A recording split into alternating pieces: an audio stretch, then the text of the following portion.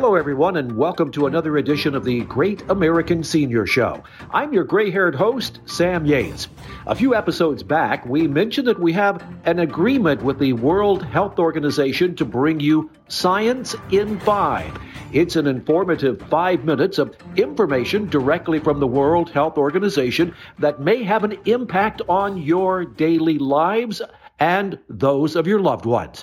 Today, let's take a look at what happens with COVID, its exposure indoors and outdoors. How does the SARS-CoV-2 virus that causes COVID-19 spread from one person to the other? And how can we keep ourselves safe both indoors and outdoors? Hello and welcome to Science in 5. I'm Vismita Gupta-Smith and these are WHO's Conversations in Science. We're talking to Dr. Oliver Morgan today. Welcome, Oliver. Thank you, Vismita. Oliver, my first question to you is, what have we learned so far about how this virus spreads from one person to the other? COVID-19 spreads when respiratory aerosols or droplets that contain the virus are inhaled or get in contact with our nose, mouth, or eyes. This is why it's particularly important to follow the recommendations of the WHO about avoiding the 3 C's. And those 3 C's are crowded places, being in close contact with other people, and also avoiding confined places that have poor air circulation. Oliver, what do we know about transmission indoors as well as outdoors? Ms. Mita, we recommend that when people do meet, they try and meet outdoors wherever possible. This is because we understand that COVID-19 can be transmitted when people talk, when they laugh, and even sing. So it is really important that we maintain good air circulation or airflow, which includes meeting outdoors.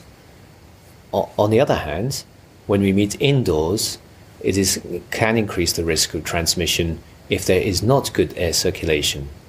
That is because we understand that the length of time that we are meeting inside can also be a risk of transmission. In particular, we've seen that people who are in the same household can transmit SARS-CoV-2 because they're in close contact with each other for extended periods of time. Oliver, if people must meet indoors, how can we keep ourselves safe? Well, there's several things that we can do to keep ourselves safe when we meet indoors.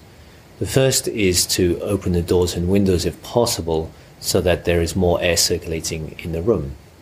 We can also wear masks as well. It's possible for us to maintain distance, at least 1 meter between each other. And we can also ensure that we wash our hands frequently in case we might pick up virus that's on any surfaces. I would also like to add that although not specific to meeting indoors, it is important that we get vaccinated when we do have that opportunity. So, Oliver, how do we keep ourselves safe outdoors? Well, Vismita, in much of the same way that we take precautions inside, we can also take precautions outside. These include many of the same precautions. For example, wearing masks, keeping distance between ourselves, at least 1 meter, and also washing our hands frequently in case we pick up viruses from different surfaces. Thank you, Oliver. That was Science in 5 today. Until next time then, stay safe, stay healthy, and stick with science.